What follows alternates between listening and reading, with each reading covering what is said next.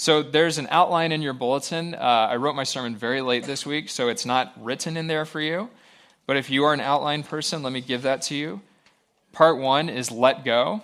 Can you say that with me? Let go. Say it like you mean it, church. Let go. Let go. Part 2, learn as you go. Say that with me. Learn as you go. Part 3, keep going no matter what. Say that with me. Keep going no matter what.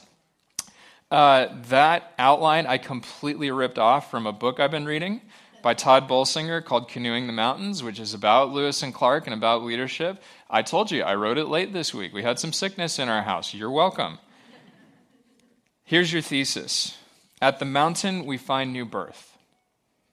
At the mountain, we find new birth. Let's talk about what that means. First of all, let's set the stage. Let's talk about who Nicodemus is. How's this guy enter into the picture? If you have your Bible, turn with me to John chapter 3. If you don't have a Bible, there's some on the back table. You are welcome to grab one and take one home.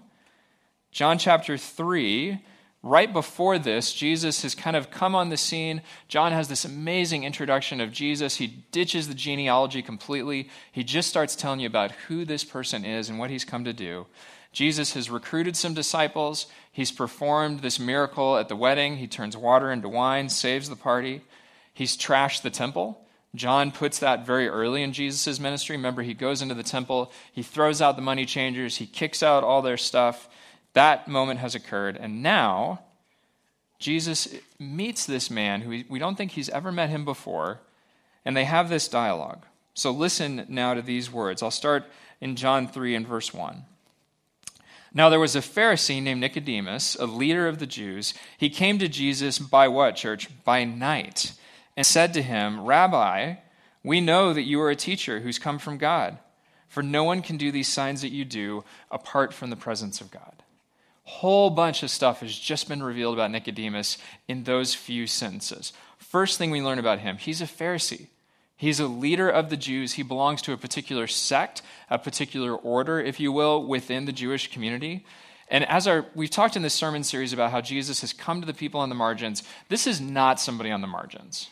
This is someone who's at the very center of power. He has got all the influence. There are tons of things going well for him in his life. He was kind of like a pastor. He was educated. He devoted his life to leading people in his religious community. He would have been looked up to with a lot of respect, very public role. So we know he's a Pharisee, we know he's a leader, but then there's this very non-public thing that he does, which is what? Come to Jesus when, church? At night. Now, we live in a 24/7 culture, right? Like grocery stores are open all the time. You can go out at night. It's not weird. In this day, going out at night would not have been that ordinary. It wouldn't have been totally out of the ordinary. But think about it. No streetlights, no sidewalks, not a real strong sense of the rule of law, so it might not have been super safe for you to go out at night. If you're a public figure, going out at night, it's kind of like, wait, what are you doing here? Nicodemus is being drawn out. He's moving toward Jesus because something is compelling him to break certain rules, make certain changes that he might not otherwise. He's looking up at the mountain. He's looking up at who Jesus is and what he represents, and he has to go. He has to move toward it. He's well-versed in the scriptures. He's memorized the Bible. He knows the details and the nuances of what he's talking about. When he says, I recognize God's power in you, he's not just whistling Dixie. He knows what God's power is and what it's like. But he's saying this in public to a person he barely knows. You're doing things that shouldn't be possible, and I'm an expert on what should be possible. I look around the room and I see people in here who are subject matter experts. I see people who have PhDs. I see people who have studied deeply into a subject material. What is the one thing you do when you have been christened, knighted, if you will, as a subject matter expert? What is the one thing you should never, ever do if you're an expert in your field? You should never admit that you don't understand something. Ever. And I feel that pressure for those of you that do have that title and that designation. That's really, really hard. This is a subject matter expert throwing his hands up in the air and saying, I don't know what to do with you, Jesus. You are doing things that only God can do. What's the response that we don't see him making? The response is this. He needs to let go, but he's not. Not yet. He needs to let go. What's Jesus maybe sort of nudging him toward letting go of? His expertise, his proficiency in being able to articulate the theological nuances of God's power. He is being challenged to make room for what God is up to in his life. He's meeting Jesus. He's seeing the Savior right in front of him. And he's not yet willing to make that move. To say, all right, I'm going to throw it all down. I'm going to let it all go, and I'm going to follow you. Other people have responded to Jesus like that. The disciples certainly did. It takes a little while longer for the wheels to turn for Nicodemus. If you're like me, and it takes a while for the wheels to turn, you're in good company. Nicodemus is very much like that. And to make room in his life, he actually has to let go of a few things. How many of you are familiar with the ministry of Alcoholics Anonymous? It's touched your life. It's touched the life of someone you love. Amazing ministry. I want to show the first 3 steps from Alcoholics Anonymous up on the screen. Step 1. This is what everybody who steps into AA needs to agree to and come to terms with to enter into healing and recovery. Step 1. We admit we're powerless over alcohol, that our lives have become unmanageable. Step 2. We come to believe that a power greater than ourselves could restore us to sanity.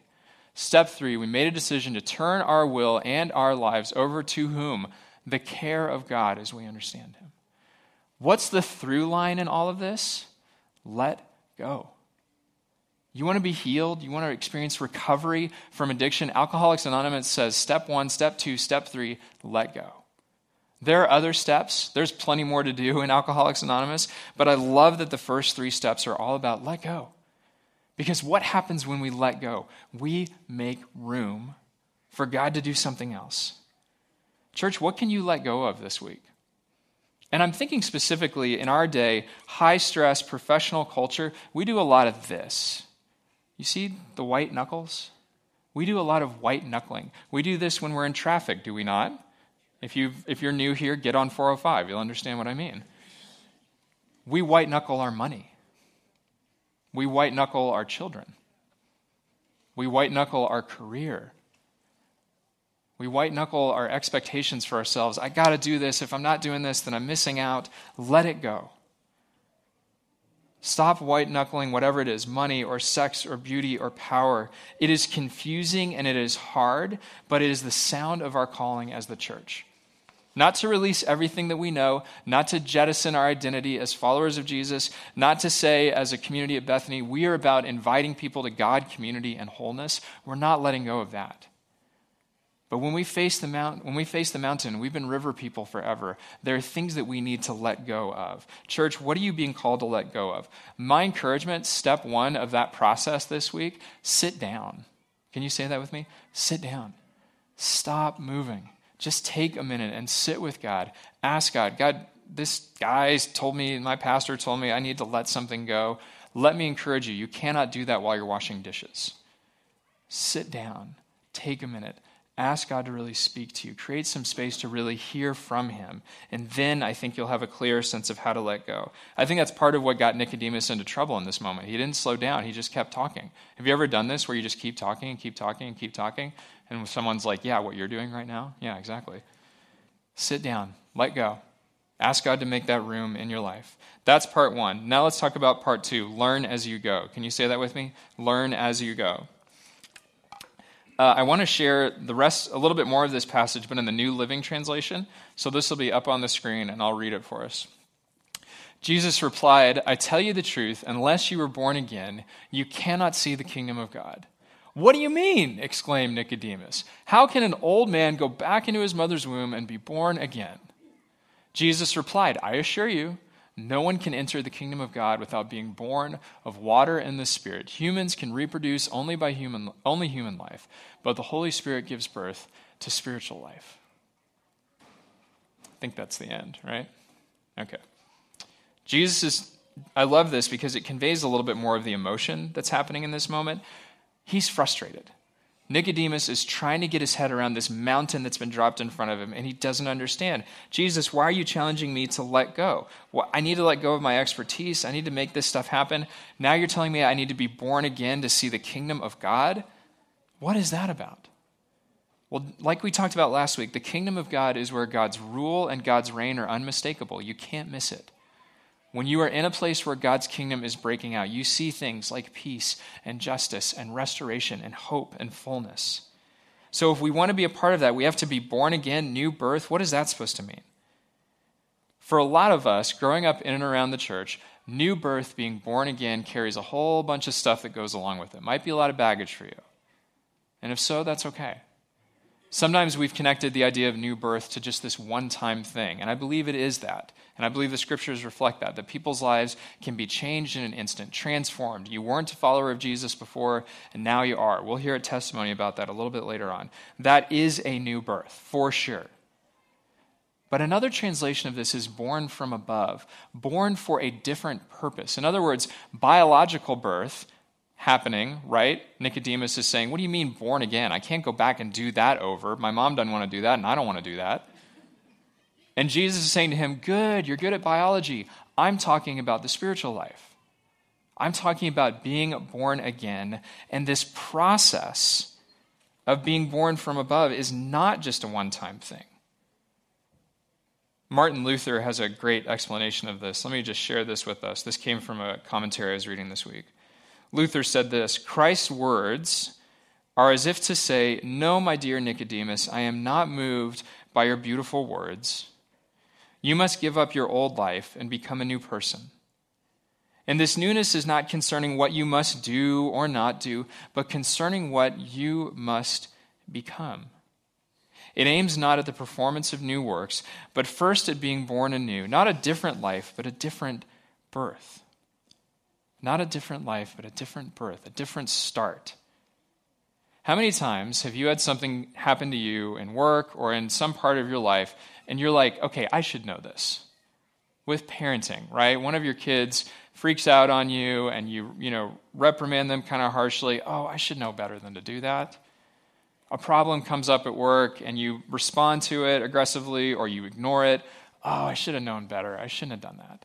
Anybody else respond that way? I think that's like a firstborn child thing. Like, that's me? Okay. That's not the new birth. That's us dragging ourselves through the mud and not being happy with where we are right now. The new birth is this journey toward who God wants you to become. And it's not who we are right now, and that's okay. Only in Jesus Christ can human beings have this wonderful kind of coexistence of God loves me exactly for who I am right now, and he is calling me to something greater. The two things coexist perfectly in Jesus Christ because we know that new birth calls us in a different direction. Becoming who God wants us to be is the key here, and he hopes for this. Jesus wants this for Nicodemus, but Nicodemus doesn't hear it. At least in this moment, he doesn't. So, great, fine. New birth, born again, whatever. Tell me how to make this work in my life. How do I go beyond this one-time moment that I had where I committed my life to Christ at a camp, where I recommitted my life to Christ, where I dedicated one of my children? These are important things. But my encouragement is this section, this heading, learn as you go. That's how you can keep stepping into what the new birth is meant to be. It's not meant to be just a one-and-done thing. It's meant to be something that keeps changes us. For example, there's an amazing collection of small groups in this church. I love our small groups. I love checking in with them and seeing how things are going. One of our small groups is doing something pretty remarkable to keep growing and keep building their life together. This is a group of people that are mostly on the younger side. They're professionals. Some of them are married. Some are single. And so their curriculum for their small group has always been to study the Bible, to pray for each other, to have that intentional fellowship. But now, they just emailed me about this week, which is so cool. They are going to start inviting people into their small group as visitors, older people, wiser people. And they're going to ask them, how'd you do it? How'd you follow Jesus faithfully? How did he teach you? When you were in despair, when you were frustrated with your job, when you were sick of this, when you were tired of this, how did you keep following him? How did he show you the way forward? Their theory is that the people who have followed Jesus the longest will have the most wisdom, and this community will learn as they go. I love that. I love that they're just up and doing that. I pray God's blessings on that. That is one way to seek the new birth, this new way of life. You keep learning, you keep growing, you keep drinking from the fountain that is Jesus' wisdom. He promised that rivers of living water would flow out of him. And we are called to receive that. So how are you going to do that this week, church? How are you going to learn as you go? Pray. Ask God for opportunities to learn as you go to your summer classes, as you go to your job, as you travel, as you see family. God, make this an opportunity to learn as I go. Read something challenging. Sit with the scriptures. Look for the new birth to be pouring out into your life and the lives of others and be able to lift it up. So that's part 2. Now let's talk about part 3. Keep going no matter what. What's the first part? 2 words. Let go. Say it with me, church. Let go. Part 2, learn as you go. Say it with me. Learn as you go. You notice a theme there? Part 3, keep going no matter what.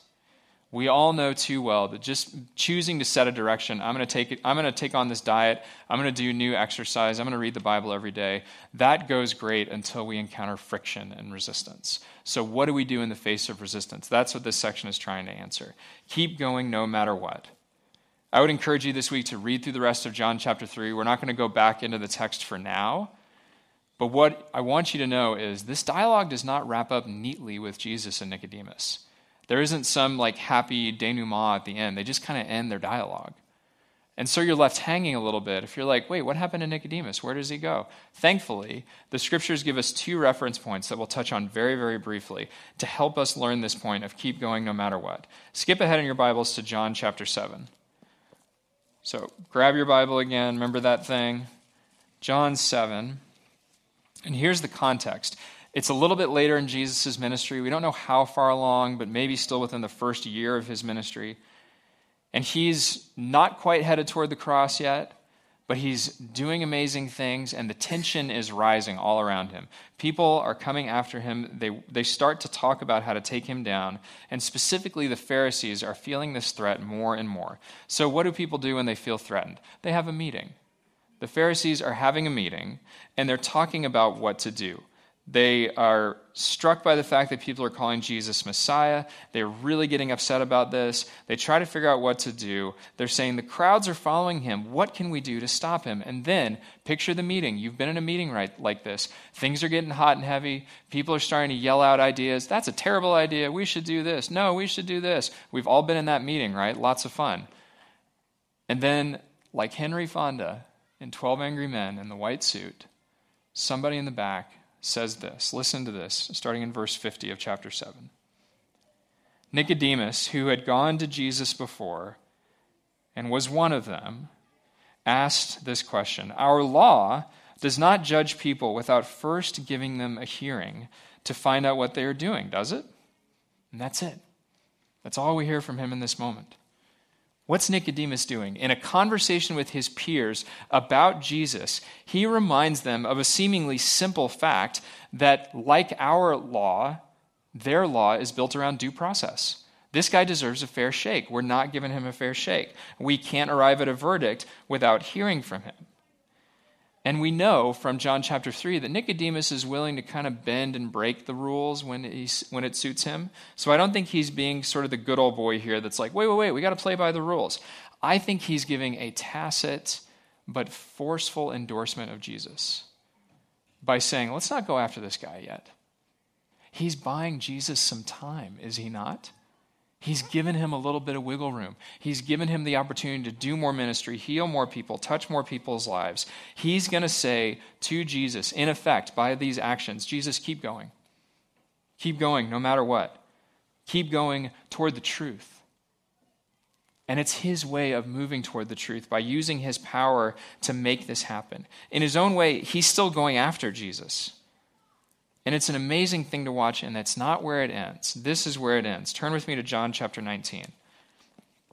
This is the very end of the gospel. Jesus has been put on trial. The Pharisees finally get what they want. He's crucified. It's a terrible, dark moment, and anyone who's following Jesus in this moment is like, oh, that's it. Game over. We've lost. And then in John 19, verse 38, 2 people come to kind of pick up the pieces to take care of Jesus' body, to honor him.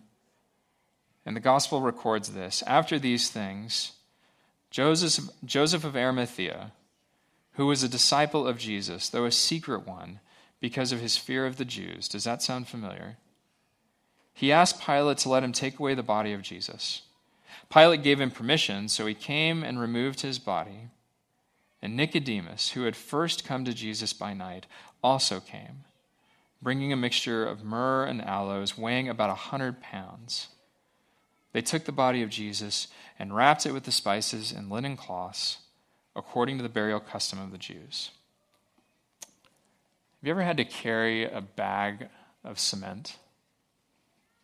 Those are usually 50 pounds.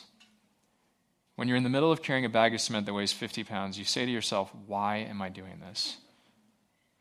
Imagine carrying twice that for a man that you'd encountered one time, for someone that you saw changing people's lives.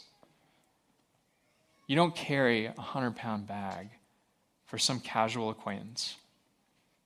You carry 100 pounds for someone you love, for something you believe in. It's more than carrying a bag of cement. It's honoring a man who had changed his life. Something has changed for Nicodemus. He's experienced the new birth, one more step, one more stride in that direction. He's looked up at the mountain, he's looked at his canoe, and he's decided, you know what, I'm not a river person anymore. I want to climb this mountain.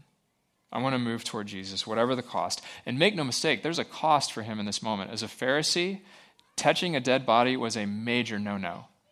Jews did not touch dead bodies, and Pharisees certainly did not touch dead bodies. This is something they paid people to do. But here's Nicodemus saying, yeah, I'm a Pharisee. Yeah, I got this job. I got this stuff. I need to go do this. I need to drag 100 pounds of stuff to honor my friend. He's going to keep going no matter what, even in total despair. Have you experienced despair this week, church?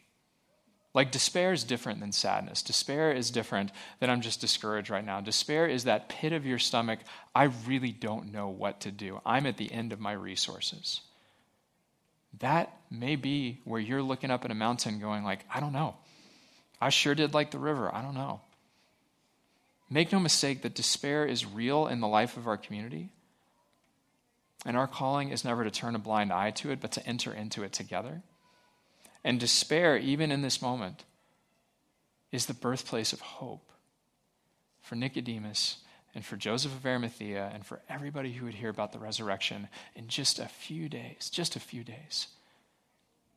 So if you're in the midst of your despair, maybe you're in that just a few days until Jesus comes and brings you something new. Maybe that's what you need to pray for this week. Maybe, like Nicodemus, like Lewis and Clark, you're making a choice as you face the mountain, whatever the mountain is. You can get mad at the mountain. You can yell at the mountain. You can kick at it. You can fight it. The mountain's got a lot of fight. Or you can find a way to adapt, not to jettison who we are, not to take away from who we've been in Jesus Christ, but to keep going, to let go, to learn as we go, and to keep going no matter what. My first year and a half here at Bethany, there were great things, but I was looking up at that mountain every day going, I have no idea what I'm doing. And now I just say that a little bit less. But I got to live into the things that God had already built into me, and may this be an encouragement to you. You know what you need to do to change. You know what you need to do to change. For me, I needed to get on my horse and start pursuing people. Start getting back to that first love that drew me into ministry, loving people intentionally, welcoming them into the family of God, and showing them that the kingdom is real. That starts with meeting people for coffee. That starts with launching a small group and bringing people into our home. It starts with building partnerships across the community, like what we're going to do with Inglewood Press when we do Vacation Bible School. I'm not taking credit for all that. I'm saying those were my pathways into climbing the mountain. And what will yours be?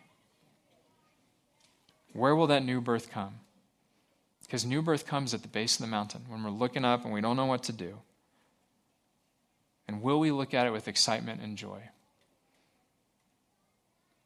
Will we follow Nicodemus' example that the new birth takes time? It takes time to live into. It's not a one-and-done thing. You can't microwave discipleship. How will you step into that this week, church? I would invite you to reflect on that, to hold that out in prayer, to pray, God, make me more like Nicodemus. Make me more like Lewis and Clark. As I face this mountain, help me throw down my paddles. Oh, they're such good paddles. Help me put aside my canoe. I really love that canoe. And help me start climbing. because I believe we're on the cusp of a huge mountain, Bethany, a huge new change, a huge new season in our life together as a church. And I can't wait to climb the mountain with you.